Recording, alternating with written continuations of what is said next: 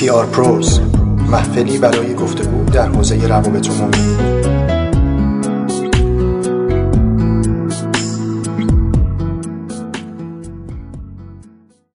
سلام، شما به سومین اپیزود از پادکست PR پروز گوش میدید. سلام، خیلی خوش اومدید به سومین اپیزود از مجموعه PR پروز در فصلی که موضوعمون هست اسپانسرشیپ و پارتنرشیپ. من سجاد موسوی هستم، به همراه مسعود مقصودی این برنامه رو تقدیم حضورتون میکنیم. قبل از اینکه بریم سراغ در واقع مصاحبه و صحبتمون با مهمونای این برنامه و مهمونا رو بهتون معرفی بکنم، یه بار دیگه بهتون چند تا نکته رو بگم. اول اینکه چرا موضوع اسپانسرشیپ و پارتنرشیپ رو انتخاب کردیم، اونم تو رویدادهای کوچیک و متوسط علمی و فرهنگی و هنری. دلیلش اینه که عموما این گونه رویدادها ارزشش توسط برندها توی ایران نادیده گرفته میشه. از اون سمت برگزار کننده های رویداد هم نمیدونن چطوری باید با برندها ارتباط برقرار کنن. بنابراین ما 6 تا اپیزود داریم تجربه آدم‌های مختلف در حوزه‌های مختلف، در برندهای مختلف از سمت برگزار کننده های رویداد رو در واقع ارائه می‌کنیم بهتون تا تجربه‌ها بهتون منتقل بشه، ببینیم که چه اتفاقی داره میفته و چه کارهایی احتمالاً باید بکنیم، یه جایی میتونیم نتیجه‌گیری‌های خوبی بکنیم، درس‌های خوبی ازشون بگیریم و اینها. اما چرا رویدادهای کوچیک و متوسط علمی فرهنگی هنری؟ یکی این که رویدادهایی هستن که سطح تعاملشون خیلی میتونه بالا باشه، تنوع بسیار زیادی میتونن داشته باشن و تعدد خیلی زیادی دارن، پس ارزش داره که یک برند بهشون نگاه بکنه. از اون فصلی توصیه هم واسهتون دارم این که 6 تا اپیزود رو گوش بدید، همش رو. این یه اپیزود نیست که مثلا بگید آقا دانش ما در این حوزه کامل شد پس بریم تصمیم بگیریم. 6 تا مهمان، 12 تا در واقع مهمان از سمت برند، از سمت برگزار کننده های رویداد در این برنامه دارن در مجموع فصلمون میان. امروز اپیزود سوم، مهمون پنجم و ششممون با همون هستن، صحبت میکنیم. توصیه میکنم که هر 6 تا اپیزود رو یا حداقل 2 تا 3 تاش رو کنار هم دیگه گوش بدید، ببینید تجربه آدم‌های مختلف در این حوزه چی بوده. با این توضیحات میرم به سراغ معرفی مهمانانم. امروز در این اپیزود آقای شاهین ترکمن، مدیرعامل انتشارات سیته که انتشارات تخصصی مارکتینگ، برندینگ و بازاریابی هست، کنار ما هست با یک سابقه درخشانی که ایشون دارن، و سمت دیگه والا یزدانی، مشاور مارکتینگ و ارتباطات که در برندهای بین‌المللی که در ایران کار کردن مثل ردبول، قطر ایرویز، سولیکو کاله و اسپار تجربه همکاری داره، کنار ما هستن. با همدیگه داریم گفتگو میکنیم. 2 تا از خبره‌های حوزه رو داریم، ان شاءالله امروز بحث خیلی خوبی در بگیره. لطفاً به این اپیزود گوش بدید.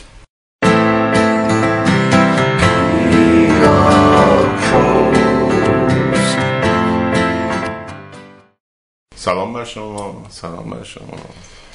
خیلی ممنون. سلام بر سجاد عزیز، مسعود عزیز، آقای ترکمن عزیز. ارادت دارم، خوشحالم که اینجام و امیدوارم که بحث خوبی از توش در بیاد. حتما همینطوره. خیلی ممنون که دعوت ما رو پذیرفتین. آقای ترکمن عزیز، ما در اسپانسرشیپ و پارتنرشیپ رویدادهای علمی، فرهنگی و هنری کوچک و متوسط به برندها چه توصیه میتونیم بکنیم؟ آیا اصولاً برندها باید به سمت همچین رویدادهایی بیان؟ باید اسپانسر بشوند، نشوند؟ از دیدگاه مارکتینگ شما اینو چطوری میبینید؟ سوال خیلی بازه. این که اصولاً اسپانسرشیپ برای برندها میتونه مثبت باشه، در یک نگاه کلی میتونه این اتفاق بیفته، ولی مثلا ببینیم که چرا یک مجموعه علاقه نشون میده که میخواد یک همچین رفتاری رو بکنه. ذات این اتفاق از کجا شروع میشه؟ نیاز به یک رفتار این گونه در یک شرکت از کجا میاد؟ نیازه دلیلش اینه که میخواد فضای عمومی رو نسبت به خودش تغییر بده، در حقیقت یک حضور فرهنگی، اجتماعی یا آموزشی رو بیاد پشتیبانی بکنه برای اینکه به خودش یک جنبه از یک هویت رو بده و این تغییر بده در حقیقت ذهنیت عمومی رو نسبت به خودش. در حقیقت اینجا شروع میشه. و آیا اون اتفاقه، اون رویداده و اون چیزی که در ذات هویت خود اون برند وجود داره آیا نزدیک هست یا نیست؟ این در حقیقت پاسخ از اونجا میاد. اگه ما این از دو سمت بخوایم نگاه کنیم، این رویدادها وقتی که میان شکل میگیرن، اگر خودشون برنامه برای جذب داشته باشن، در حقیقت نقطه شناساییشون، مخاطبشون، جایی که دارن پیام انتقال میدن و بر اساس اون میتونن برای کی مفید باشه رو باید طراحی بکنن و اینو با یه پکیج قابل ارائه بتونن ارائه بدن که این میتونه مشکل کیو در کجا حل بکنه با توجه به مخاطبشون. از این طرف برندی میتونه این در حقیقت ورود بکنه که در درجه اول مسیر برندسازی رو اصلا طی کرده باشه، یعنی ساختار ارتباطیش تعریف شده باشه، باید نبایداشو بشناسه، هویتشو بشناسه، تمام تعاریفش سر جاش نشسته باشه و بعد ببینه که اون رویداد آیا اصلا با تعاریف این سازگاری داره یا نداره، یا بهش کمک میکند یا کمک نمیکند. اگه این اتفاق نیفتاده باشه، خب همه پاسخ‌ها حسیه. اگه اتفاق افتاده باشه و تعریفش رو داشته باشه، دقیقاً وقتی که یه صورت مسئله واسش باز میشه میدونه که به دردش میخوره، اگه میخوره حالا بر اساس هزینه‌ای که میده چقدر میتونه واسش پاسخ داشته باشه و استفاده میکنه. و اگه قرارم باشه به دردش نخوره قطعاً ورود نمیکنه. مشکل از اونجا به وجود میاد که در اون سمت مسئله صورت مسئله درست اصلا بسته نمیشه، یعنی رویداد، یعنی خود رویداده نمیدونه خب من اینو کجا میتونم اصلا کار به حقیقت مارکتینگش رو انجام بدم، چون ساختار خودش رو درست تعریف نکرده، قابلیتش و مخاطبش و نحوه ارائهش رو درست تعریف نکرده. از طرف سفارش دهندم وقتی به مشکل میخوره که خودش ساختار خودش رو نداره. اگه ساختار خودش رو داشته باشه، بلافاصله با کنترل کردن آن چیزی که بهش پیشنهاد میشه، با موقعیتی که داره و تعاریفی که داره، شخصیتی که داره، برندش و محدودیتاش، میتونه بگه که میکنم، انجام میدهم یا نمیدم. میتونه انقدر ساده باشه، میتونم خیلی با هر کدوم اینه که در حقیقت سر جاش نباشه میتونه پیچیده باشه. معمولا هر دو طرف در بخشی که حرفه‌ای رفتار نمیشه، کلا رفتار حسیه. اون بر حسی ورود میکنه، این برم میخواد حسی در موردش پاسخ بده. فضای امروز ایران رو چطوری میبینید؟ این بلوغ وجود داره یا حسیه؟ ببینید رویداد فرهنگی و اصولاً چون رویداد ورزشی باز دو گونن اینا. رویداد ورزشی که پوشش رسانه‌ای دارن کاملا بودشون تبلیغاتیه، دقیقاً ارزششون یه ارزش تبلیغاتیه. اونایی که پوشش رسانه‌ای ندارند اونا اصلا میان توی فرمول دیگه از ارزش گذاری قرار میگیرن. و ما در رفتار روابط عمومی چند تا گروه داریم که نیاز دارن، فارغ از رفتارهای تعاملی که ما در حوزه روابط عمومی داریم، بسترسازی میکنه کار روابط عمومی. در حقیقت زیرساختایی رو داره تعریف میکنه که بقیه بخشای سازمان دارن روش، هر کدومشون که بخش مارکتینگ کار خودشون میکنه، بخش ارتباطات کار خودشون میکنه. این یه زیرساخته اینجا. مصرف کارهایی که از جنس روابط عمومی هست، چون جنسش یه جور جنس روابط عمومیه، داره زیرساخت درست میکنه، نیاز از یه جایی شروع میشه، از جایی که ذهنیت مردم یا دور از اون برنده یا منفی نسبت به اون برند. درست؟ اون شرکت هست که درخت‌ها رو میندازه که مداد میسازه، مجبوره بگه من مثلا دوست محیط زیستم. اون آدم است که مثلا داره رفتار تجاری خیلی مثلا عجیب غریبی میکنه و رسانه‌ها نسبت بهش دارن فضا میسازن، میخواد بیاد اون فضا رو در حقیقت تعدیل بکنه.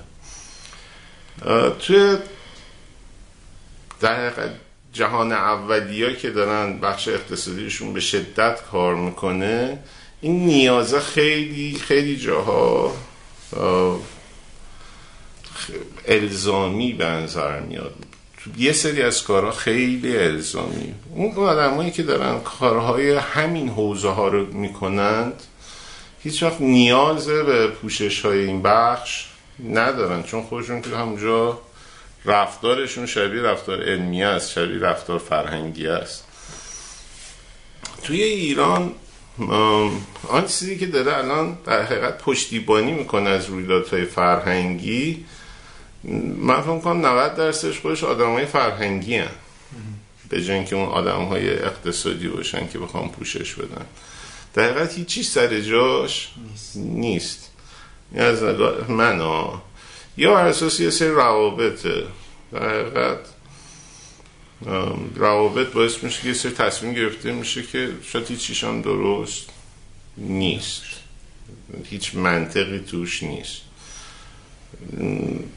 کلیاتش اینجوریه، نه اینکه همیشه اینجوریه. ممکنه خیلی هاشم یه تعدادی هم داشته باشیم که داره درست اتفاق میفته. خیلی ممنون. والا تو هم با شرکت‌های ایرانی کار کردی، هم با برندهای بین‌المللی کار کردی. به خصوص حالا برندهای بین‌المللی که کار می‌کردی، بحث اسپانسرشیپ در اونها چطوری اتفاق می‌افتاد؟ با برنامه بود اصولاً یا نه خیلی جسته گریخته بود، برنامه وجود نداشت؟ انتخاب رویداد چطوری انجام می‌شد اصولاً؟ اولا بگم که تقریبا یعنی آقای ترکمن همه چیزهایی رو که لازم بود در مورد زیرساخت و اینکه کلا این استراکچر چجوریه کامل گفتن. من واقعا یه طوری گفتم الان این پادکستم تموم شد. آره پادکست تموم شده است. من فقط میتونم یه سری کیس استادی شیر بکنم و بیام از یه زاویه دیگه بهش نگاه بکنم. من هم این ور میز نشستم، هم اون ور میز، هم تو ساید ایجنسی نشستم، هم تو ساید کلاینت، هم رفتم که اسپانسر بگیرم، هم رفتم که اسپانسر بشم. اگه بخوام سوالتو جواب بدم، شاید بهتره اینجوری بگم، اون پختگی و مچوریتی که لازمه برندهای اینترنشنال و بین‌المللی که تو ایران کار میکنن از سمت تعریف کنندگان رویداد وجود نداره. در خیلی از مواقع نمیتونیم مطلق بگیم این همچین چیزی مطلقش وجود نداره، ولی میشه تقریبا یک عدد بالایی رو بهش نسبت داد. منظورم چیه؟ منظورم اینه که خیلی از رویدادهایی که توی ایران تعریف میشه فقط یک ایده‌ای توی ذهن برگزار کننده رویداد بوده. حالا یه ذره بخوایم اکسپندش هم بکنیم، بازش بکنیم، این ایده‌ای که بوده یه چیزی تو سرش بوده و میره که فقط اسپانسر بگیره و اصلا به این فکر نمیکنه که الان خودش رو نمیذاره روی صندلی آدمی که قراره که پول پرداخت کنه. این وقتی که میخوای اسپانسر یه چیزی بشی، همه فکر میکنن که خب اوکی اینا که دارن پول خوب در میارن و این هم بودجه مارکتینگ دارن، بیان یه پولی هم به ما بدن دیگه، من که عددی نمیخوام که. در حالی که این رو در نظر نمیگیرن که اونی که رو اون صندلی نشسته باید جواب بده، باید بگه بازگشت سرمایه این آرای این ایونتی که من میرم و اسپانسرش میشم چقدره. اصلا دارم میرم فقط برای اینکه بگم هستم یا دارم میرم که یه چیزی ازش بگیرم. بعضی اوقات هم شما خودت ایونت رو تعریف میکنی. حالا یه مثالی که بخوام بزنم از این زاویه، زمان ردبول، خب ردبول معروفه به ایونت مارکتینگ، یعنی کلن این کمپانی سوار بر ایونت مارکتینگ خلق شده و ایونت ها برگزار میشن که قوطی فروش بره، اون محصول فروش بره. و خیلی اوقات حداقل من میتونم تجربه خودمون در ایران رو بگم، ایونت ها زمانی که میخواستن برگزار بشن اصلا فضای فکریش وجود نداشت. یه مثال میزنم، ما 2 سال ایونت ردبول کار پارک دریفت رو برگزار کردیم، برندش رو هم میفرستادیم، مسابقات خاورمیانه و خیلی هم سین جذابی بود.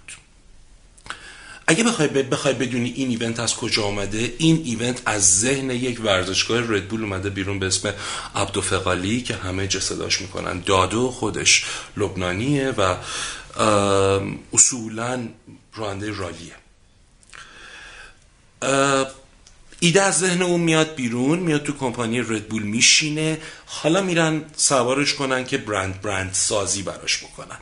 خب اصولا ماشین بازی توی منطقه GCC، این ایونت فقط مال در واقع میدل ایست و نورت افریقاست، یعنی خاورمیانه و شمال افریقا.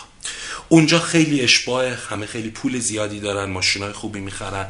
اینجا به دلایل مختلف ماشینایی ها خیلی قدیمی هن، تیون شدن، یا اینکه ماشینای جدیدی هن که به هر بدبختی بوده تیون شده. بنابراین موقعی که ما داشتیم این سین رو میخواستیم اکتیویت بکنیم تو ایران، فعالش بکنیم تو ایران، نه کسی میدونست دریفت چیه. قهرمان دریفت ایران به دریفت میگفت اشپل.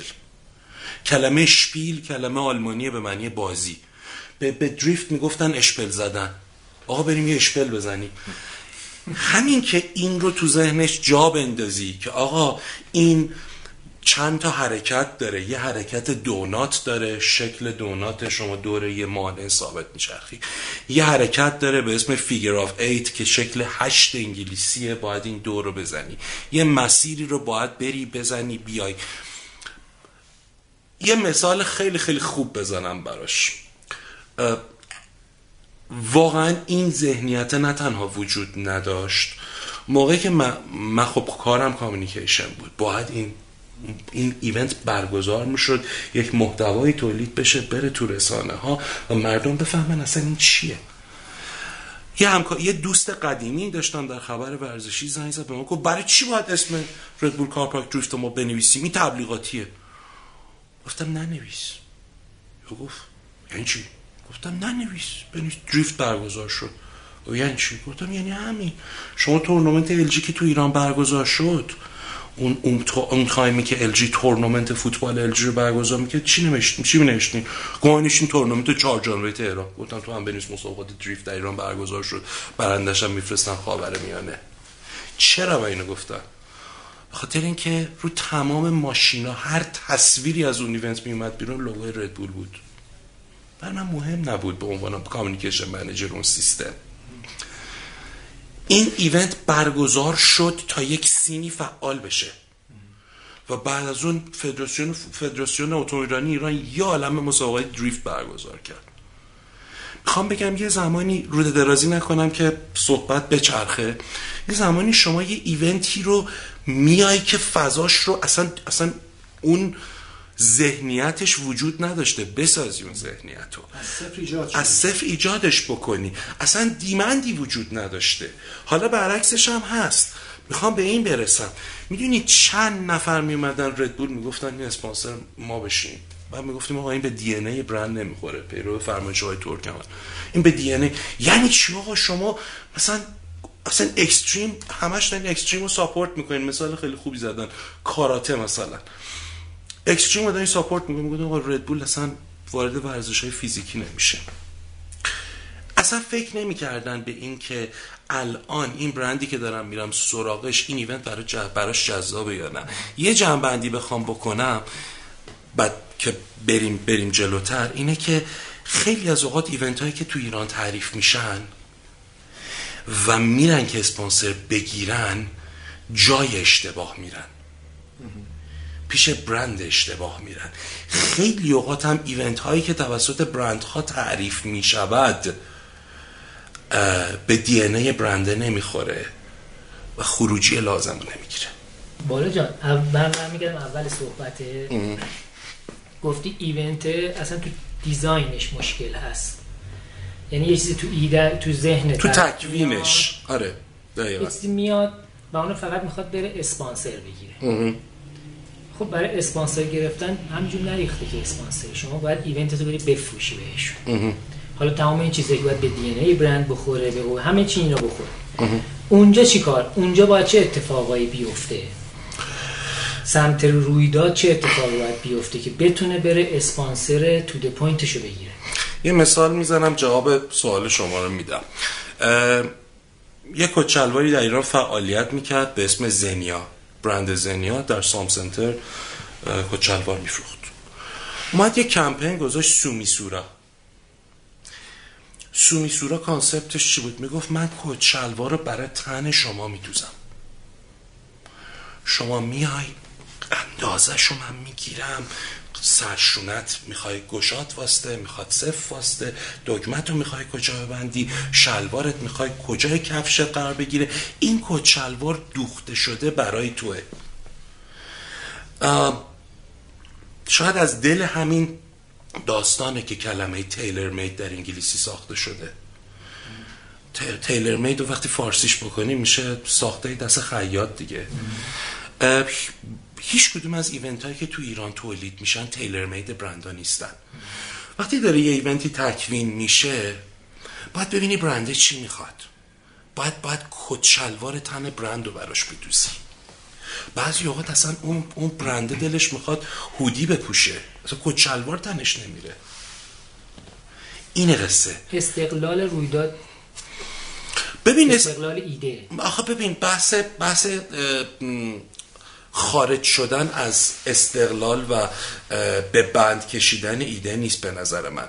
بحث اینه که شما یه ایده داری، میبینی که این کتش تن کدوم یکی از برندا میره، شما لزوما استقلالتو از دست نمیدی، شما کامپرومایز میکنی. یعنی اول ایده تو میپرورونی، به قول خود تکمیلش میکنی، بعد میبینی حالا چه برندایی هستن که میتونیم بریم سمتش و چکشکاریش میکنی. کامپرومایزی که من میگم شاید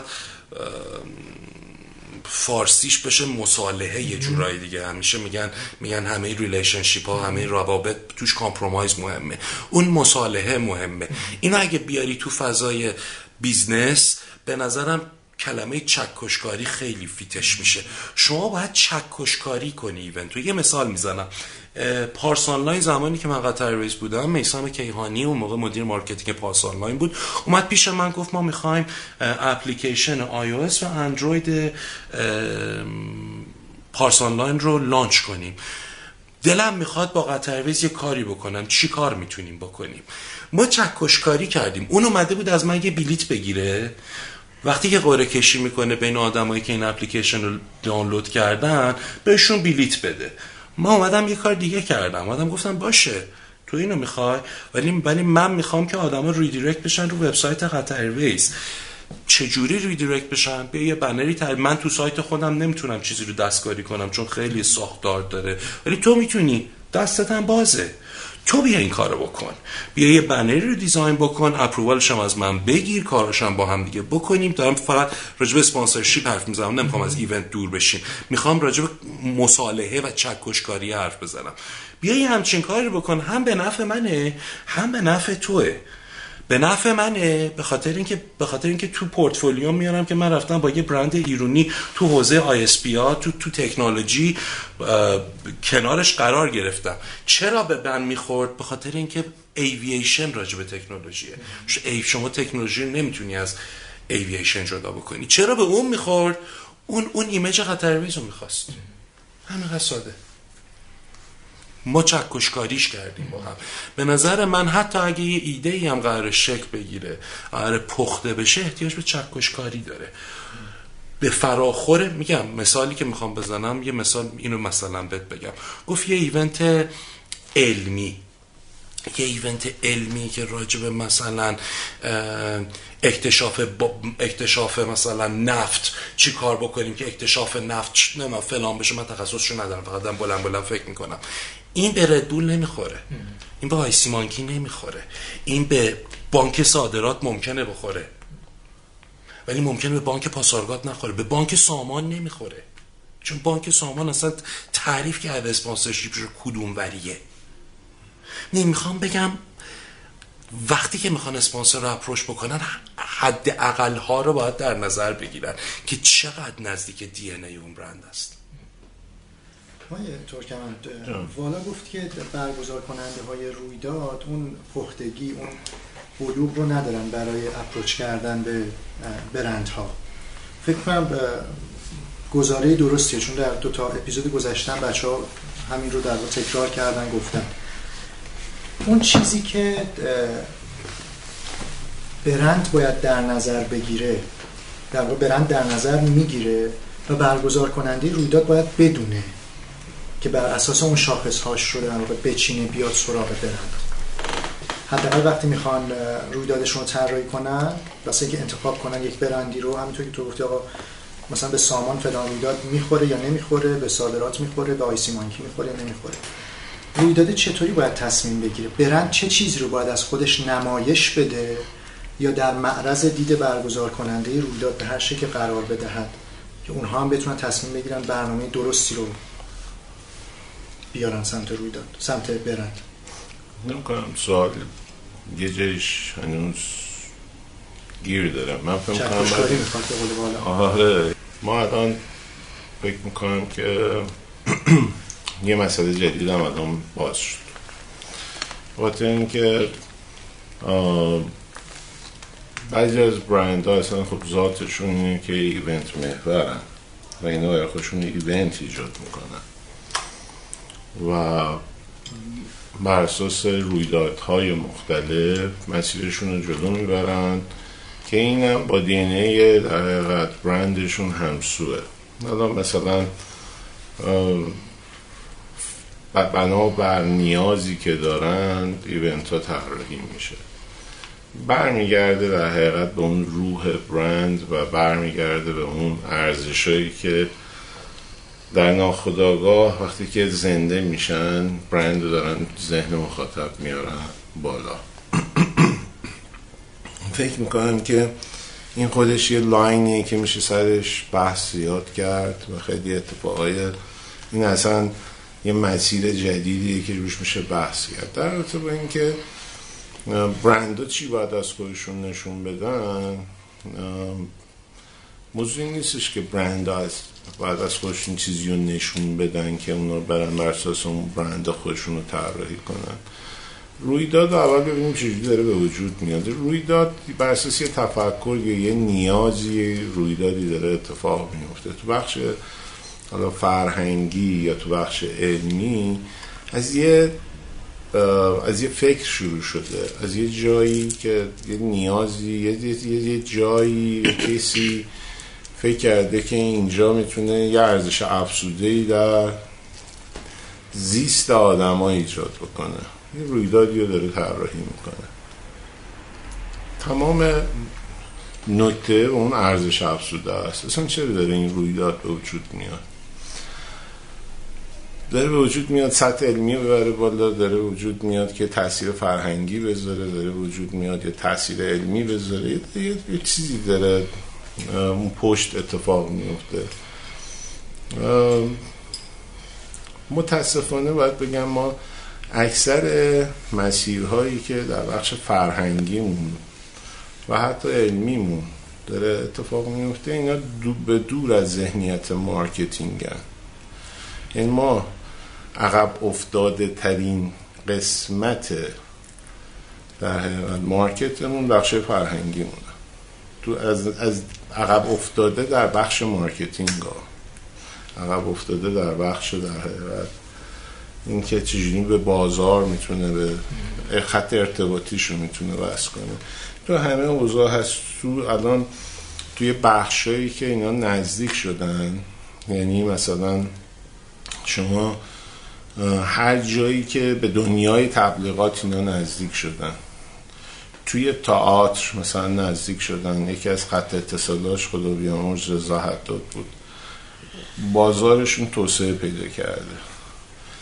جایی که مثلا به سینما نزدیک شدن، از جایی که گلیانا ورود کردن بعدا ایران نوین ورود کرد، آگه سازان از قدیم توش بود، سرتیپی آیه غلامرضا موسوی، اینا باعث شدن سینما توسعه اقتصادی پیدا کرده. یعنی ما رشدی که در حقیقت بخش سینما در بخش اقتصادیش اتفاق افتاده از وقتی که بچه‌های تبلیغات توش ورود کردن. شما این سهم بسیار بزرگی گرفتن. در بخش ناشرین شما مثلا اگر ترنوور مثلا نشر رو در سال بگیریم، مثلا میای عدد میگم 500 میلیارد تومان مثلا، این 60-70% تو بخش آموزشی کمک آموزشیه. اونجا چه اتفاقی افتاده؟ باز بچه تبلیغات ورود کردن. این کسایی بودن مثل قلنچی، مثل گاچ که اینا از تبلیغات استفاده کردن، بازار توسعه پیدا کرده. خودشون خیاط بودن یه جورایی، یا خیاط بودن یا اینکه به خیاطا رجوع کردن. آفرین، دقیقاً. در حقیقت این اتفاق افتاده. اینو سین گفتم که رویداد یه متخصص مارکتینگ تبلیغات میخواد. قدم اول یعنی مثل این که من تو حوزه نشر مدتی چند سری من به بچهای نشر آموزش با برندینگ و مارکتینگ میدادیم. میتونم کتاب تولیدش مهم نیست، این که از اول که میخوای تولیدش کنی و فکر کنی قرار کجا بفروشی، برای کی داری تولید میکنی، چه اتفاقی داره، کی قراره بخونه نه چه رویداد همونطور که فکر میکنه قراره یه تأثیر بذاره، بعد تو تیمش یه آدمی هم داشته باشه فکر بکنه چجوری میخواد بفروشه. از اینجا شروع میشه. خب این اولین باگی که من نمیتونم به قطعیت بگم 100%، ولی بالای 90% رویدادها این قسمت توشون میلنگه. یعنی یه رویداد داره طراحی میشه و در اینچه اصلا به اون بخش هیچ فکری نشده. قدم بعدیش این که بفهم ارزش افزوده‌اش چیه. مثل هر برند دیگری بر اساس ارزش افزوده‌اش ردبول ایونت طراحی میکنه، یه ارزش افزوده‌ای داره، بر اساس اون میخواد یه ذهنیتی بسازه، ذهنیته میخواد بشینه پس ناخودآگاه یه سری مخاطب به صورت غیر مستقیم یک فروشی رو ایجاد بکنه. اینجا هم باز همون اتفاقه، یه رویدادی داره اتفاق میفته، میخواد تاثیرگذاریش بزرگ باشه، بعد مخاطبش رو بشناسه، نحوه جذب مخاطب خودش رو بشناسه، ارزشی رو که داره ایجاد میکنه رو قشنگ طراحیش بکنه، بعد بفهمه که این حالا چه قابلیت هایی برای ارائه، برای اینکه بفروشه این پکیج رو به یه آدمی که میخواد اسپانسر بشه، یا آدمی که میخواد یک بهره از این بگیره. در حقیقت مصالحه‌ای که داشتش توضیح میداد، مصالحه نیست، مصالحه هست. من میخوام یه بند بهش اضافه کنم، یکی مذاکره برنده است. بله، مذاکره برنده توش مصالحه اتفاق میفته، مصالحه میکنن برای این دو طرف برنده باشن و این یک مکالمه با یک زبان خاصه، یه زبان باید یاد بگیره اون کسی که داره رویداد رو برگزار میکنه، باید بفهمه چجوری باید ارزشش رو ایجاد بکنه، چجوری ارزشش رو توسعه بده، چجوری ارزشش رو قابل ارائه بکنه و چجوری مذاکره بکنه که اینو بتونه واسش اسپانسر بگیره. حالا وقتی که امیناش روشن شد، شما میگی که برندها از خودشون باید چی نشون بدن. وقتی که این تخصص اونجا وجود داره و این نگاه وجود داره، با رصد کردن میتونه متوجه بشه این گروه هدفش میتونه بانک فلان باشه، مثلا بانک ملت باشه، یا اینکه مثلا بیمه ایکس باشه، یا مثلا یک لوازم خانگی باشه. به کی میخوره اصلا، به کدوم ناحیه؟ اول اصلا میدان مذاکرهش مشخص میشه، میدان مذاکرهش، بعد بازار هدفش روشن میشه و نقطه های مذاکرهش مشخص میشه و خب اگه مسیر رو طی بکنه احتمال این که به نتیجه هم برسه زیاده. از اون ور خب حالا برند از چی از خودش ساته، برند در مرتب از خودش ساته. اگه اینجوری نگاه کنیم، ما تو بازار تجاری چندین مدل رفتار میبینیم. رفتاری میبینیم که داره محصول میفروشه، این محصول رو میفروشه به هر قیمتی داره و با هر شرایطی میخواد بفروشه. جنس های از تبلیغ میکنه. شما از جنس تبلیغ این هم میفهمی که این الان کجا وایستاده.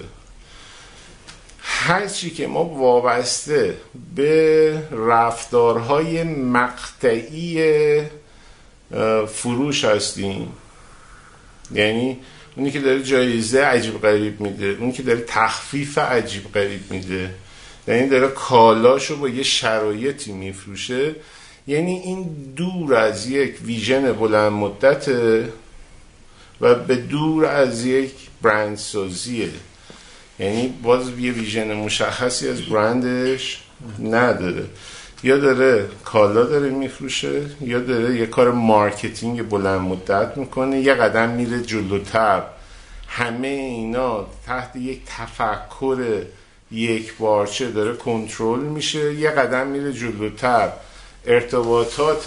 کل ارتباطات بازاریابیش زیر پوشش خطوط ارتباطی برندش داره کنترل میشه، در اینچه تمام تاچ پوینتاش داره یه سری اهداف مشخصی رو رفتار میکنه و یک پیام هایی رو میده که این پیام ها همه به هم وصلن.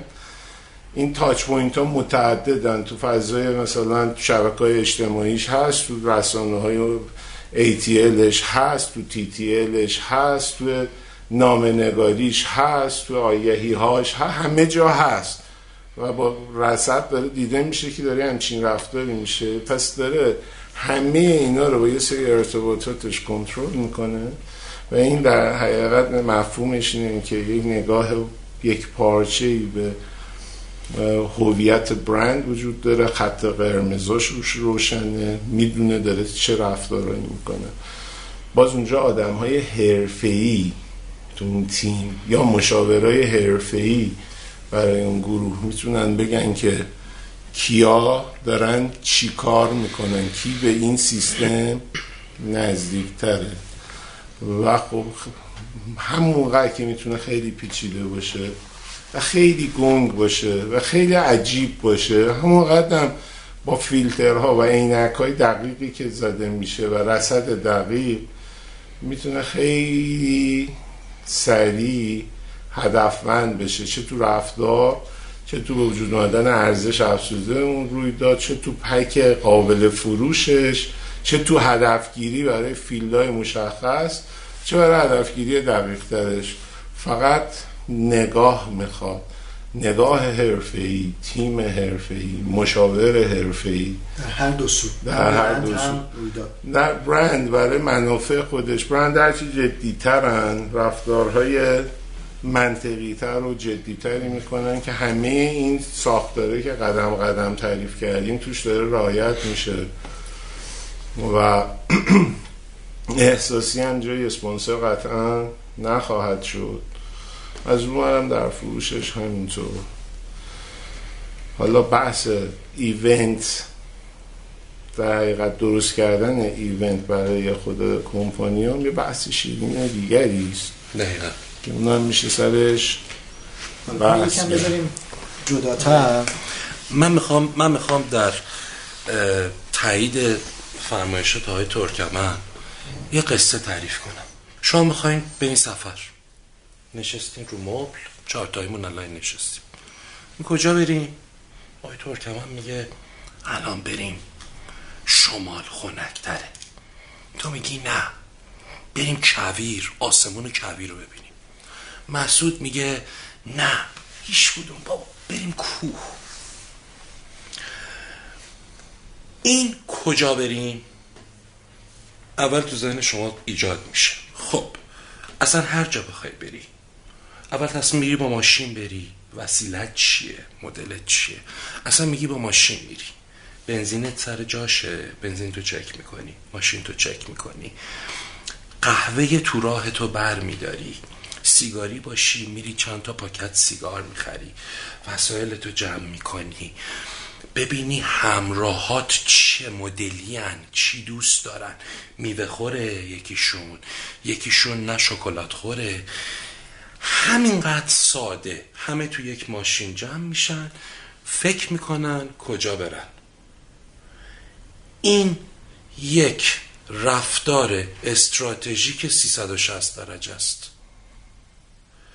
هم پروداکت توش دیده شده، هم پلیسش توش دیده شده، هم پروموشنش توش دیده شده، هم پرایسینگش توش دیده شده. دقیقاً پیرو فرمایش آقای ترکمن. حالا 7 تا الان وارد اون 7 نمیشیم، 4 تای اصلی که صحبت میکنیم و میگیم. پروداکتش جنسش سفره، پلیسش جنسش شماله، پروموشنش جنسش همین چیزاییه که میخریه، پرایسینگش هم اون پولیه که سرشکم میشه بین 4 نفر.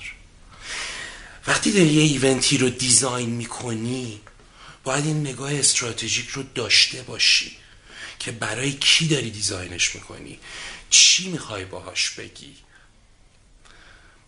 با کی میخوای این ایونت رو برگزار بکنی و در نهایت استراتژی چیه.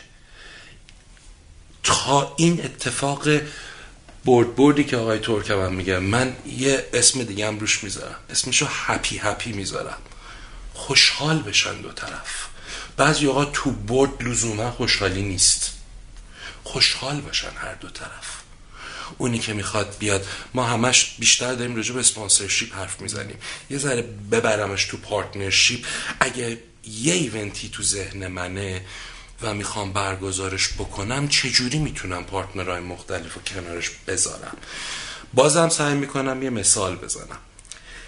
یه زمانی همه الان من از آقای ترکمن میگم، آقای ترکمن بدون این که شما ریالی جیبت باشی میشه ایونت برگزار کرد الان؟ خیر. این یه اتفاقیه که واقعا نشدنیه و این درسته. شما بدون اینکه پول تو جیبت باشه نمیتونی ایونت برگزار بکنی.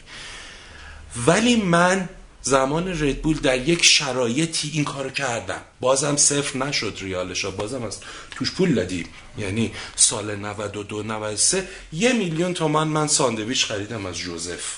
حالا تعریف میکنم که چجوری این پارتنرشیپ اتفاق افتاد. از ردبول منطقه در واقع ایمیل زدن که یک موزیسین الکترونیکی هست به اسم سالار انصاری، آرتیست ردبول بحرینه و میخواد بیاد در ایران ورکشاپ الکترونیک بذاره، براش ایونت تعریف کنیم. اون موقع ما این اصلا تو بودجه‌مون نبود، هیچی ندیده بودیم براش، چیکار کنیم چیکار نکنیم. خب این ایونت یه ونیو میخواست، یه سری آدم میخواست که بیان سالار انصاری رو ببینن و اصلا بدونن چرا باید بیان به حرفای سالار انصاری گوش کنن. خب من بلندشم رفتم گالری محسن، پیش احسان رسولوف نشستم. قدرت برندو اینجا نمیشه نادیده گرفتا، یعنی این بک داستانه. جلو احسان نشستم گفتم میخوام یه ورکشاپ الکترونیک بزنم. گفت میبینی که ما اینجا داریم بازسازی میکنیم. گفتم میدونم، همین مدلی میخوام بذارم. و دیوونه شدی؟ گفتم نه، همین بذار تو خاک و خل بیاد، کانسپتش فانکیه، میخورد به برنده. باز الان برمیگرد قدرت برنده، کانسپتش فانکیه. خب این خرابه ها رو میخوای تو با اونا چیکار داری؟ من خرابه ها رو درست میکنم. چند تا دونه پرزنت داشتیم روش گرافیتی کار شده بود، اومدم اینا رو تو مسیر از گالری محسن، یه ساختمون داره، شما میای بیرون میری تو اون فضایی که در واقع بیرونه و تمام ورکشاپ ها تادایکس هم اونجا برگزار شد. این مسیر رو یه ذره گفتم این خاکا رو تمیز کنین، این گرافیتی ها رو هم زدم و خب حالا آدماشو چجوری پیدا کنیم؟ اون موقع که مثل الان نبود که یه دیپ هاوس تهرانی باشه هر کی دیجی میشه بره بگه من میخوام یه دونه دیجی ست دارم، یه ست دارم، میخوام اینو اینجا پلی کنم، اونم بگه باشه، یا یه پولی بده یا هرچی. رفتم رو ساوندکلاود و فیسبوک و اینا شروع کردم گشتن دنبال هر کی که کار موزیک الکترونیک میکنه. ایمیل بزن، مسیج بده، تو فیسبوک مسیج بده، نمیدونم فلان، از بچه‌ها کمک بگیر، 4 تا تو بیار، 4 تا تو بیار. معرفی کردن همین اتفاقه و درست کردن سالار انصاری به عنوان آدمی که میتونه به اینا چیزی یاد بده، همون کامیونیکیشنی که داریم حرف میزنیم، همون چیزیه که آقای ترکمن میگن که باید یک دیالوگی وجود داشته باشه، این بلد باید باشه این دیالوگ. این اتفاق افتاد. 50 نفر اومدن، فری هم بود، 50 نفر اومدن ببینن سالار انصاری بهشون چی یاد میده. یه یخچال ردبول، 2 تا یخچال ردبول گذاشتم، ساندویچ جوزف میدادیم. یه عکاسی رو، یه رفیقی داشتیم عاشق موزیک بود، گفتم یه ایونت عکاسی کنی؟ گفت آره. یه دونم رفیق داشت یه ویدیو درست میکرد، گفتم یه کانسپت این مدلیه، ویدیوشو میای بذاری. خیلی آدم بدعنقی، الانم آدم معروفیه خیلی تو سین، اسمش هم میگم، دوست خیلی خوبم، هوتن هاشمی. گفتش که باشه کجا میره؟ گفتم میخوام بدم رد میدیا هاوس. و باش. با 1,000,000 تومان سال 2014 یا 15 یه ایونت برگزار شد، از تو دلش عالمه چیز اومد بیرون. از دل همون پارتنرشیپ هست، پارتنر درست، پارتنرهای درست. اگه بخوای حالا یه ذره علمیش بکنی، پارتنر لوکیشن، پارتنر در واقع اینستراکشن، پارتنر فوتوگرافی، پارتنر ویدیوگرافی و آدم هایی که میخواستن اونجا باشن و خودش کانتنت جنریت کرد، چون اون آدم ها استوری میگرفتن، عکس میذاشتن، فیلم میذاشتن. وقتی میخوان ایونت رو دیزاین کنن، بچه ها مثل اون سفره با 4 تا از دوستاشون فکر کنن، هر کدوم از این آدم ها یه علاقه ای داره، ببینه علاقهش چیه. اگه میخوان پارتنر جذب کنن، اگه میخوان اسپانسر بگیرن. مرسی دمت گرم، واقعا مثال خیلی خوبی بود. چاکریم. ما تو این یکی دو تا اپیزودی که رفتیم تقریبا، حالا خود من اصلا اون اولش همین تو ذهنم بود و اینو میدیدم که مسئله به هم رسانی این دوتا برند و ایونت، مسئله سمت ایونت خوابیده. اینکه مارکتینگ ندارن، نمیدونه چی میخواد بفروشه و اصلا اون چیزی که ما تو طراحی محصول میگیم مارکتینگ محصول، از ایده محصول شروع میشه که حالا جای بحث داره که حالا ایونت اصلا ارزش افزودش چی قراره باشه که تو طراحیش بذاری. میخواد الان ما یه چیزی داشتیم تو اون اپیزود صحبت کردیم، گفتیم که ایونت به عنوان یه بیزینس یا ایونت های مستقل هنری، اگه ایونت به عنوان بیزینس بشه که الان تقریبا ارزش افزودهشون اکثرا نتورکینگه، ولی اون طرف حالا سمت مستقلا نه، یه مجسمه ساز میخواد بیاد مجسمه هاشو بذاره اونجا نمایش بده که اونم باید اون ایدهشو داشته باشه واسه فروش. یعنی من میخوام بگم که مسئله سمت ایونت خوابیده که این تخصص و این اینسایت رو ندارن نسبت به مارکتینگ که آقا من قراره اینو برام یه جایی بفروشم، باید اون عناصرشو بذارم به خاطر اینکه خودشونو جای اون آدمه نمیذاره. جانم یه توضیح بدم، قبل از اینکه اون توضیح بدم میخوام هپی شما رو باش مخالفت کنیم. خاطر اینکه ما داریم در رابطه با یه وقتی که از نگاه مارکتینگ نگاه میکنی برنده به نظر من مفهومه، چون خیلی موقع همین ایونت ها هپی برگزار میشه و هیچ برنده‌ای هم نداره.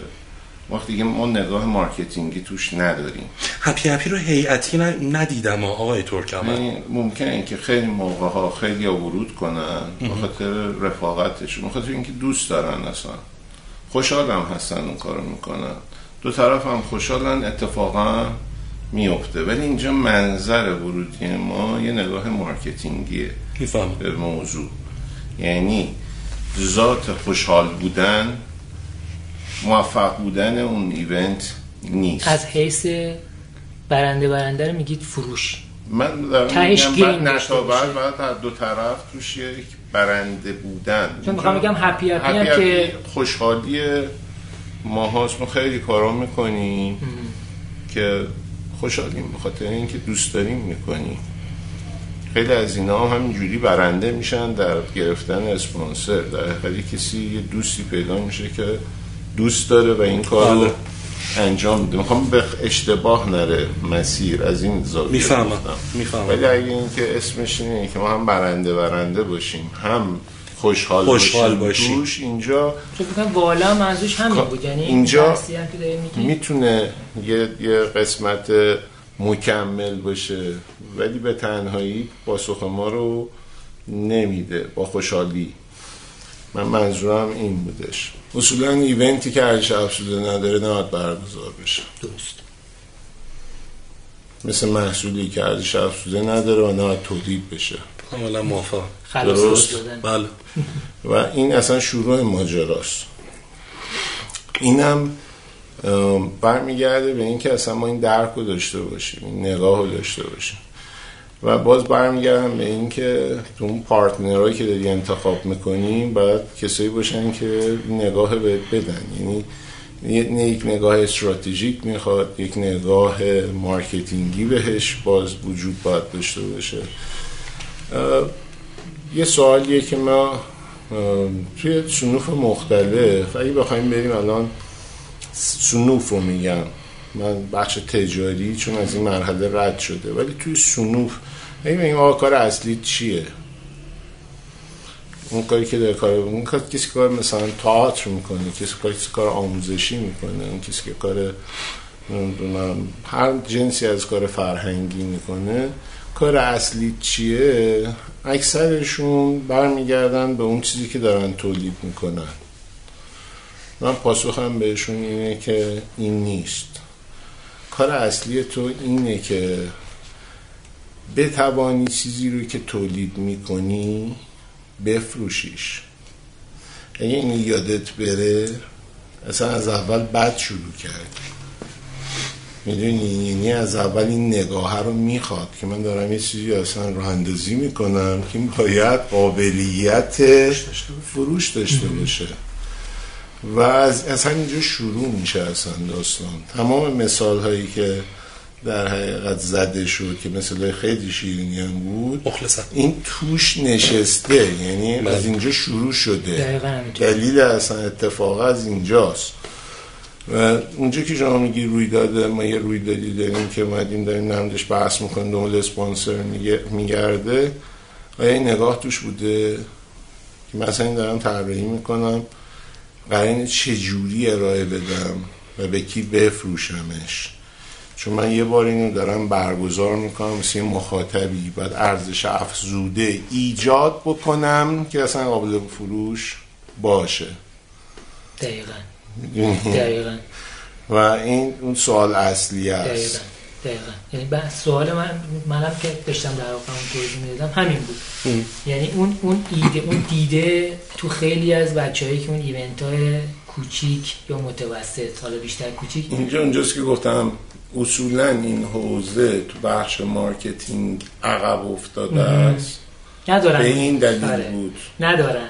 اون بخاطر اینکه اصلا تو این به اینجاش اصلا فکر نمیکنه، فکر میکنه همه کاراشو باید بکنه، بعد خب حالا بالاخره یک پیدا میشه و باید پیدا بشه. یعنی اینم ما بحثی که داشتیم به خود بچهای هنری، یه آدم مارکتینگی برعکس میره، گفتن بدون پول میشه انجام داد، گفتم خیر، و از موقع میشه.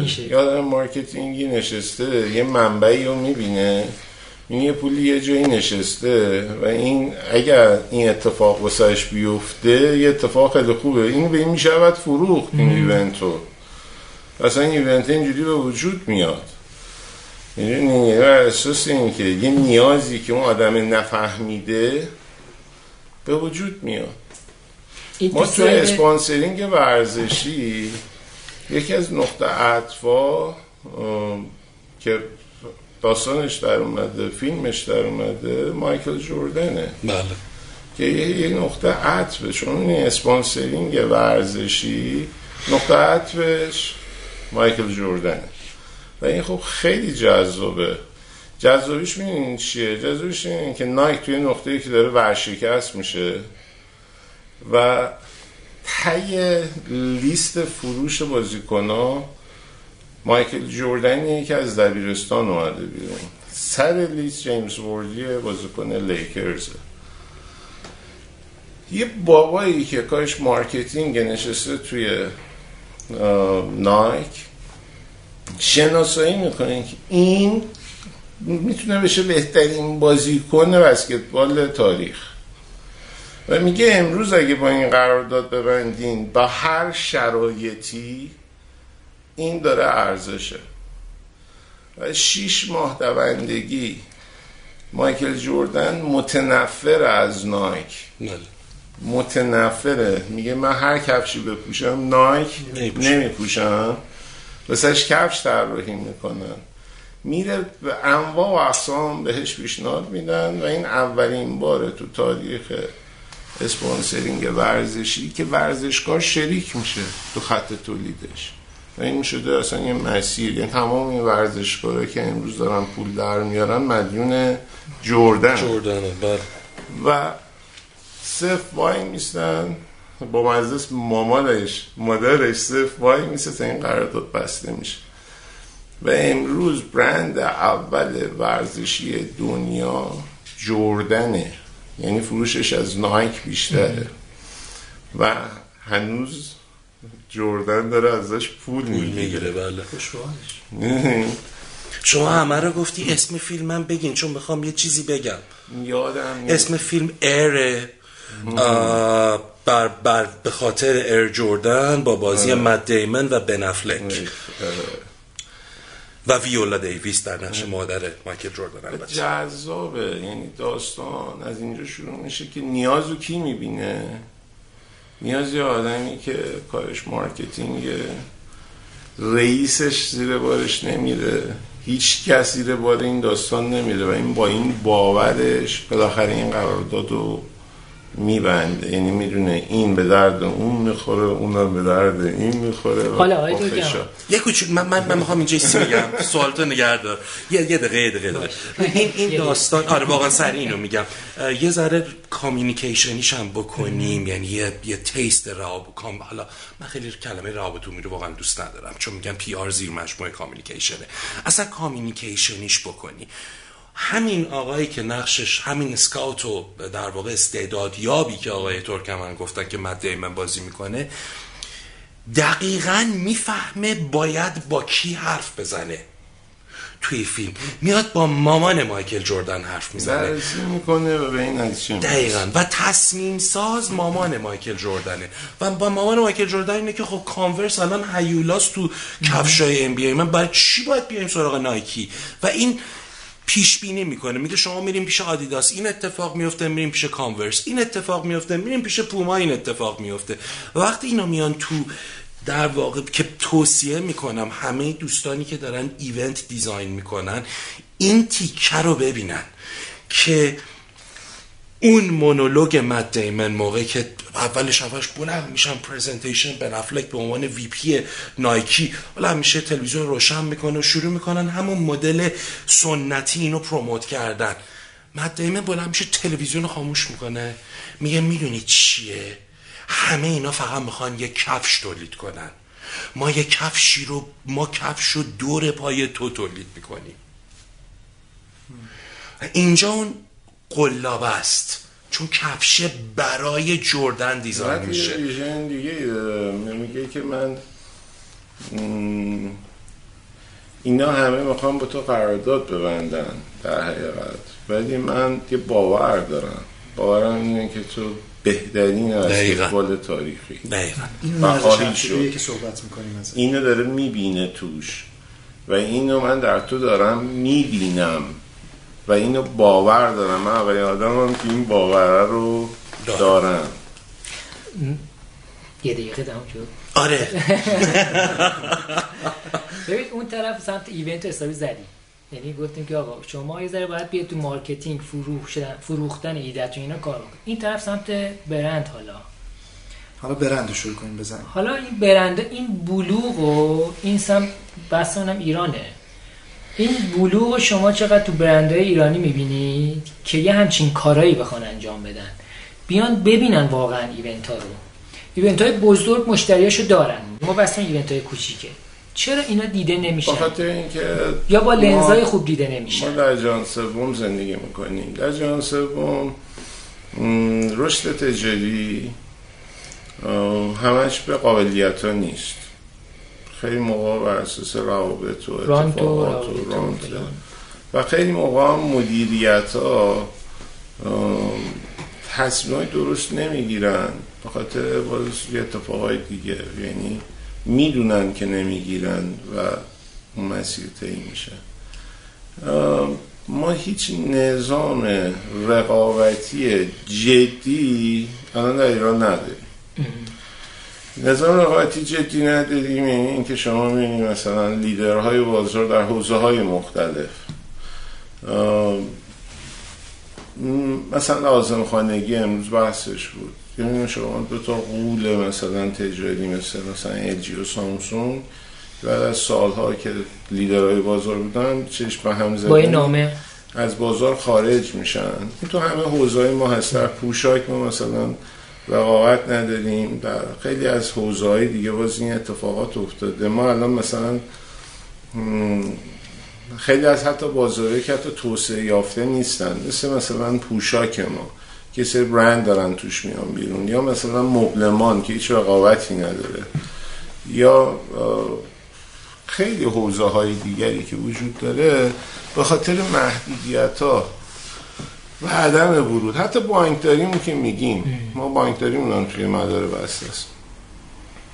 خب برندها اونایی که باقی میمونن تو اون چرخه با حداقل رفتاراشون هم به یه سری موفقیت هم میرسن و ما در رابطه با رفتارهای درست تو این حوزه وقتی میتونیم صحبت بکنیم که کیا آمدن تو جاشون نشستن، که رقابت یه رقابت پایداره و اساس شرایط مساوی اتفاق میفته.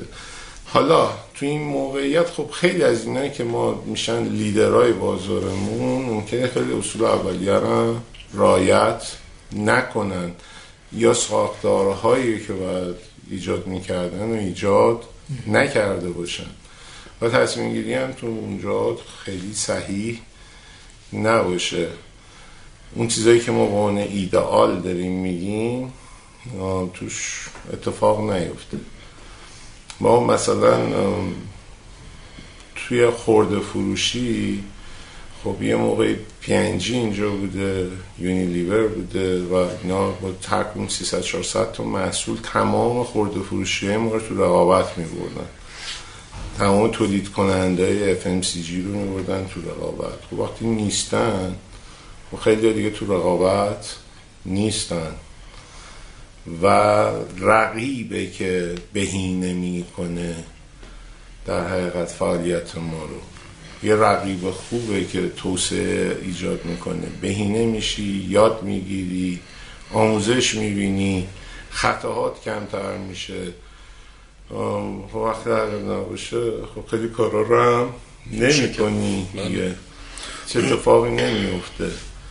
این دلیلش میتونه این باشه.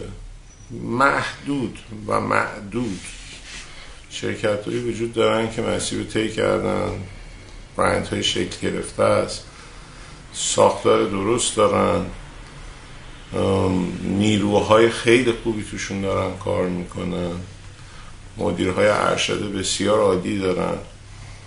در مورد اونا میشه گفتش که اونا اتفاق داره میفته. در بقیه هم باید بگیم که یا باید مدیریت ها بره به سمت این که خودش نیاز رو احساس بکنه، چون در حقیقت تغییر چه شکل‌گیری، چون این برند از بورد شروع میشه. در حقیقت یک برند یه ساختار ذهنیه که از بورد شروع میشه، بعد میره تو مدیرهای رتبه 1، مدیرهای رتبه 2، کل سازمان و بعد اینا میتونن توسعه بدن به بیرون. در حقیقت احساس نیاز در اون بوردی که داره کار میکنه، احساس این که من باید بهترش بکنم و بهینه بشه، اینا همش نیاز داره که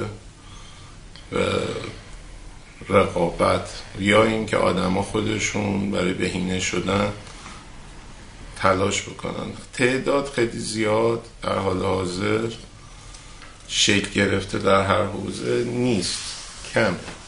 دارم فکر میکنم که چجوری بگم که کسایی که در اینو میشنون خیلی ناامید نشن.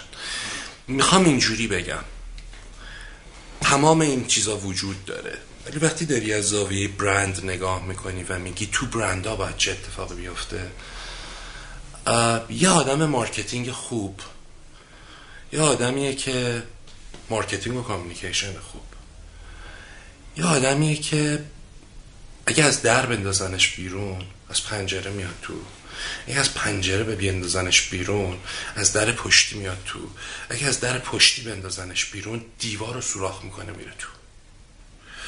با 2 مثال میگم این رو. اول قبل از که مثال رو بزنم اینو بگم، همه فکر میکنن تو برندهای اینترنشنال کار کردن خیلی آسونه.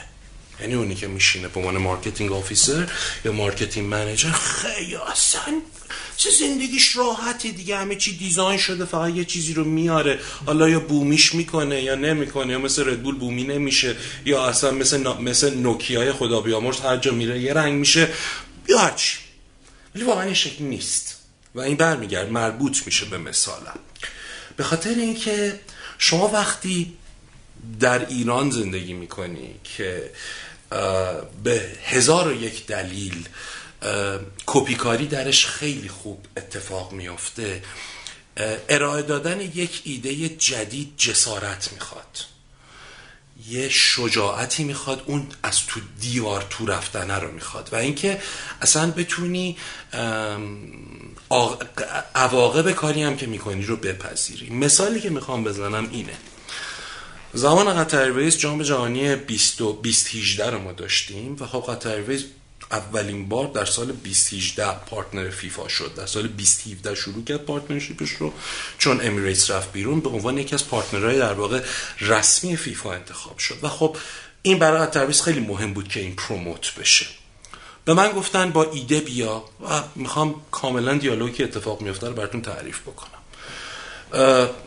مارکتینگ منیجر ریجن میگفت من دلم میخواد ساختمون برندت کنیم، تو چشم باشیم، برو دنبال ساختمون برندت کردن. من میدونستم اون برندت کردن ساختمون لزوما کار نمیکنه توی این مملکت، چون کیس استودیاش وجود داشت. سامسونگ رفت پردیس ملت و 1 سال تمام این مشای سامسونگ آویزون بود، از وسط اتوبان گردستان شما سامسونگ رو میدیدی. من اون چیز که میخواست رئیسم در منطقه رو بهش دادم. رفتیم 4 سو رو طبقه 6 و 7 4 سو رو ما فولی برندد کردیم با قطر ایرویز. از رو پلا کالج دیده میشد، از تو خیابون جمهوری وقتی میومدی این ورش دیده میشد، از روبروی ساختمون بورس دیده میشد، قص الهاز از 4 استانبول. سرتون درد نیارم. یه بازی طراحی شده بود برای اینگیجمنت و درگیر کردن آدم‌ها که خود قطر ایرویز درست کرده بود و این یک ایونتی رو میطلبید. حالا یه در واقع اسکرینی داشته باشی، کاملا هم کینکت بیسیس بود و آدم‌ها رو بتونی اینوالو بکنی. رئیس من در ایران مخالف این داستان بود، گفت این خوب در نمیاد. گفتم این نباشه نمیشه. حالا کارهای دیگه هم کرده بودیم که حالا خیلی مهم نیست. گفت نه من موافقش نیستم. گفتم ولی این نباشه نمیشه. به من گفت این کارو بکن ولی اگر غلط عذاب در اومد اخراجت میکنم. گفتم باشه. من کار کردم. 1 ماه تمام ما اکتیویشن، 1 ماه نه 1 هفته تمام ما اکتیویشن رفتیم. 1 ماه کل جام جهانی ساختمون برندد بود و خروجی یه شب خودش اومد. شب دیدم ساعت 9 شب بلند شد اومد 4 سو. سلام و احوال شما چطور؟ اینو اینجا داریم این کار میکنیم، اینجوریه. یه تیستی هم به داستان داده بودم، یعنی هر شرکت کننده ای که میومد مسابقه میداد همونجا یه عکاس واسطاده بود. ستونای 4 سو هم خب همه مدلیه که انگار شما بکت سفیده دیگه. همونجا یه عکسی میگرفتیم، این عکس در واقع وای فای میشد به کامپیوتری که یه نفر نشسته بود، یه نفر فتوشاپ جلوش بود، یه بک‌گراندی هم درست کرده بودیم که تم قطر ایرویز داشت. عکس طرفو مینداختیم همونجا، یه دونه پرینت میکردیم، عکس رو میدادیم یادگاری ببره. این پروسه رو به رئیسم هم نشون دادم. این اصلا نبود تو داستان ایونت فقط این بود که بیان 4 تا شوت بزنن، بعد اگر که از 3 تا شوت بزنن از 3 تا 2 تاش گل شد، شوت مجازی، میتونن تو قرعه کشی بردن بلیط شرکت کنن. کلا ایرلاین‌ها تیکت میدن دیگه کلا. رئیس من اومد دید، خیلی خوشش اومد و هیچی نگفت رفت. تموم شد کمپین، منو صدا کرد تو اتاق، گفتش که یه ایمیلی اومده، ایمیل تو چک کردی؟ گفتم نه من داشتم کارامو میکردم. کامپیوترشو برگردوند، وی پی کل منطقه، وایس پرزیدنت کل منطقه زده بود که خیلی ممنون بابت این ایونتی که شما در ایران برگزار کردید، این کاری هم که با عکس‌ها کردید خیلی باحال بوده و ما عملاً ایران رو بنچمارک کردیم. ببین من اگه اون جسارت رو نداشتم این اتفاق نمیافتاد. من از در و پنجره و در پشتی بیرون کرد رئیسم. در این حالم یه کاری کردم که رئیسم تو دوحه هپی باشه، ساختمون رو براش برندد کردم. خب همه این توضیحات رو دادم که بگم تو برندهای لوکال خیلی داستان راحت تره، به خصوص پیرو فرمایش آقای ترکمن الان که مونوپولی هم وجود داره. آدمی که رو صندلیه میشینه باید بدونه برندش چه شکلیه. یه تقلب بخوام بهش بدم کافیه مدیر عاملش رو نگاه کنه. مدیر عامل سمبل متحرک برندیه که داره توش کار میکنه. خیلی جاها این شکلی نیست. مثلا ایرانی داری صحبت کنی. آره مثلا تو پتروشیمی من راجبش صحبت نمیکنم چون شکل گزینش یک شکل دیگه است. هم تیپ آدم ها همه یک شکله. در مورد خصوصی ها حرف میزنیم. اون مدیر عامله چه شکلیه؟ اگه مارکتینگ اگزیکیتیوی سی ام او چه شکلیه؟ اگه هم شکلی واسه فرق نمیکنه. سوالشون این بودش که برنده باید چجوری اتفاق بیفته. اون آدمه باید حداقل مدیرش رو نگاه کنه، ببینه مدیرش به چی به دی ان ای برندش میخوره، از در رو اینا هم بره بیرون. دو تا قصه میگم که واسه خودت هم جذابه. نعمتی رو میشناسی؟ این نعمت اسم زیادیه. شاید من متاسفانه اسمای کوچیک دادم میمونه. یه دونه از تو تاریخ تبلیغات ایران. پس نمیشناسم متاسفانه. اولین آژانس در حقیقت فول سرویس داخلی ایران آقای نعمتیه. درسته. اسم گوشکش میشه؟ اسم از من خیلی نپرست. میگم بهت نعمتی. ما چون تو اون کتاب 230 سال تبلیغات یه بخش در تو نعمتی داریم توضیح میدیم و خب اولین در حقیقت آژانس تبلیغاتی ایران بود و خیلی از شرکت تبلیغاتی بعدی از تو دل این اومده بودن بیرون. خیلی موجود بانمکی هم بود. زبان اولش ترکی بود، زبان دومش انگلیسی بود، زبان سومش فارسی بود. چه شبت خوب. بعد من یادم الان کوردیه میافتم این مدلی که شما اوایل مثلا سال 70 دفتر من هفته یه بار دو بار میومد یه کاری که داشت منش کمک میکنیم انجام بده و هفته یه بار ما گروهی نهار میخوردیم. اونم میومد با ما، یه سری قدیمی ها میومدن با ما نهار میخوردن. خب پیرمردم بود دیگه. من بهش گفتم که آقای نعمتی یه تبلیغاتی چه مشخصاتی داره؟ گفت تبلیغاتی اونه که از درکنش بیرون از پنجره بیاد تو، از پنجره کردنش بیرون از دیوار بیاد تو، از سوراخ کولر بیاد تو. گفتم که خب شما پروژه خیلی بزرگی در دوره خودش انجام داده بود. طرف قرارداد بی پی بود. بعد نمیدونم و این آدمی بودش که مثلا 5-6 تا انگلیسی رو برده بود اینجا به عنوان در حقیقت مدیرای دفترش تو حوزه تبلیغات کار کرده بودن و خب اولین شعبه شرکت بین‌المللی در ایران بود که اون موقع مکن اریکسون آورد بود، دفتر مکن زیبا درست کردن، شرکت تبلیغاتی زیبا بود. این در حقیقت گفته آقای من نگفتم مال خودمه که اینو داشت میگفتش که شرکت تبلیغاتیه اینجوریه و من ازش پرسیدم که خب این پروژه های خیلی بزرگ که مثلا موقع گرفتین چجوریه؟ گفت پشتکار. گفت من یه دفعه اسم مشتریش هم میگفت انقدر نشستم تو دفتر این خسته شد. گفت کار بدیم به این من سرویس کردیم کار بهش بدیم ببره و خب خیلی هم موجود بامزه و نازنینی بود. این یه قصه دیگه. ما گروهی بودیم که برند رایتل درست میکردیم. یه کار در حقیقت 60 تا موقع رایتلی که بله 60 تا سفارش دهنده بود. بعد دادن یه پیچی رو گذاشته بودن شرکت‌های ایرانی توش، ما انتخاب شده بودیم. اون طرف هم زیگل انگیل انتخاب شده بود. زیگل انگیل هم که اومد شرکت آمریکایی بود.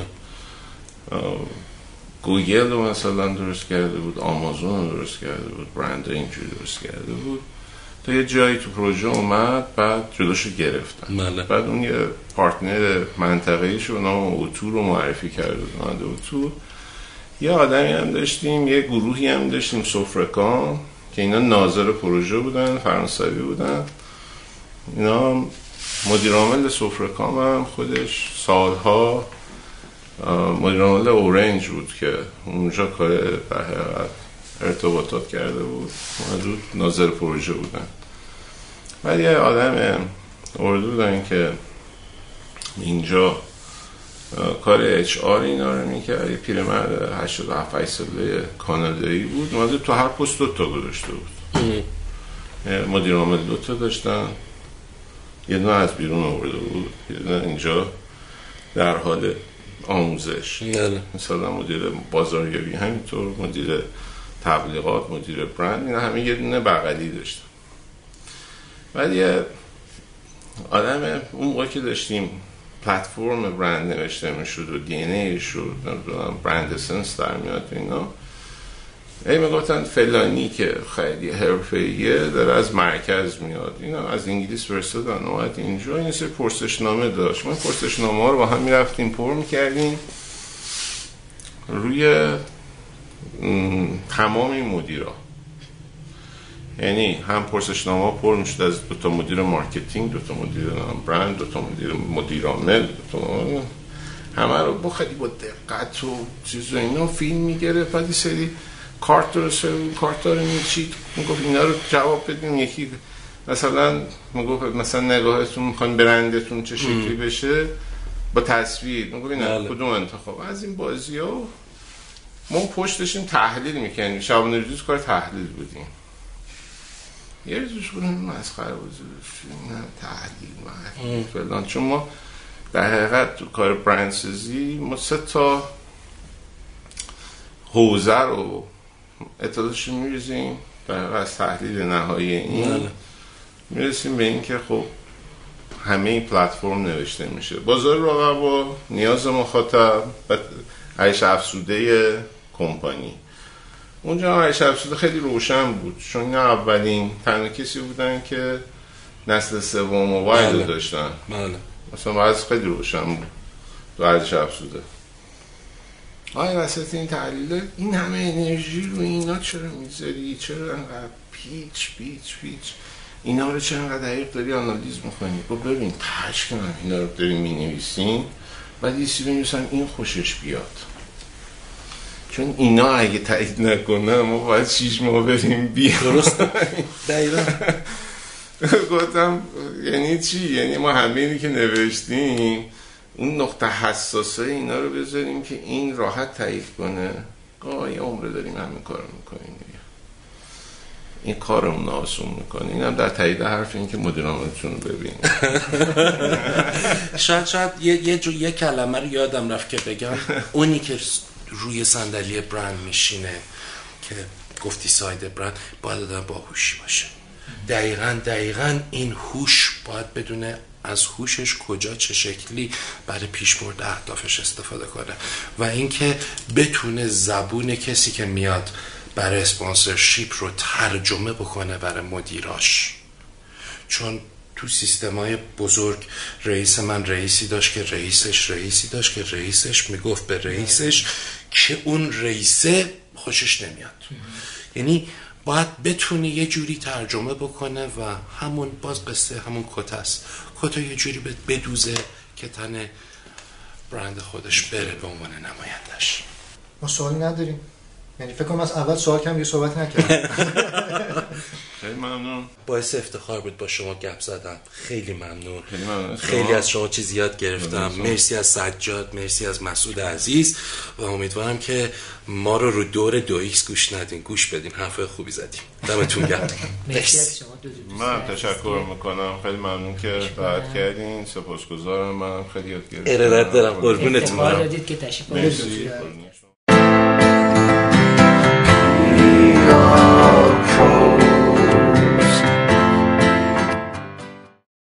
خب امیدوارم تا اینجا خسته نشده باشید. یه بحث خیلی خوبی شکل گرفت با آقای ترکمن و والا یزدانی عزیز. سجاد، جمع‌بندی که از این صحبت رو داشتیم میتونید؟ آره، ببینید مثالای خیلی خوبی رو از قطر ایرویز شنیدیم، از ردبول شنیدیم، از زبون والا یزدانی. خیلی تجربه های خوبیه که برندهای بین‌المللی اینطوری دارن به ما ارائه میدن. باید نگاه خیلی خوب و دقیقی بهشون داشته باشیم. توصیه های آقای ترکمن کردن که حتما برگزار کننده های رویداد ارزش افزوده رویداد خودشون رو بشینن طراحی بکنن، در بیارن و برندها هم حتما به هویت برند خودشون، به ساختار برند خودشون خیلی خیلی توجه بکنن.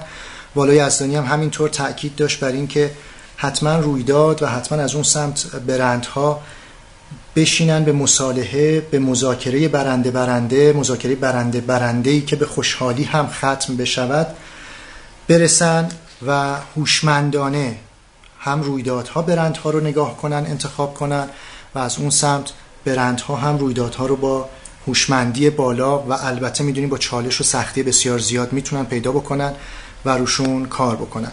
مرسی از این که به این اپیزود گوش دادید و ما رو در اینستاگرام، لینکدین و توییتر یا توییتر سابق ایکس امروز دنبال بکنید. نظراتتون و انتقاداتتون رو حتما به ما منتقل بکنید و به دوستانتون هم ما رو معرفی بکنید. مرسی. خداحافظ. PR پروز، محفلی برای گفتگو در حوزه روابط عمومی.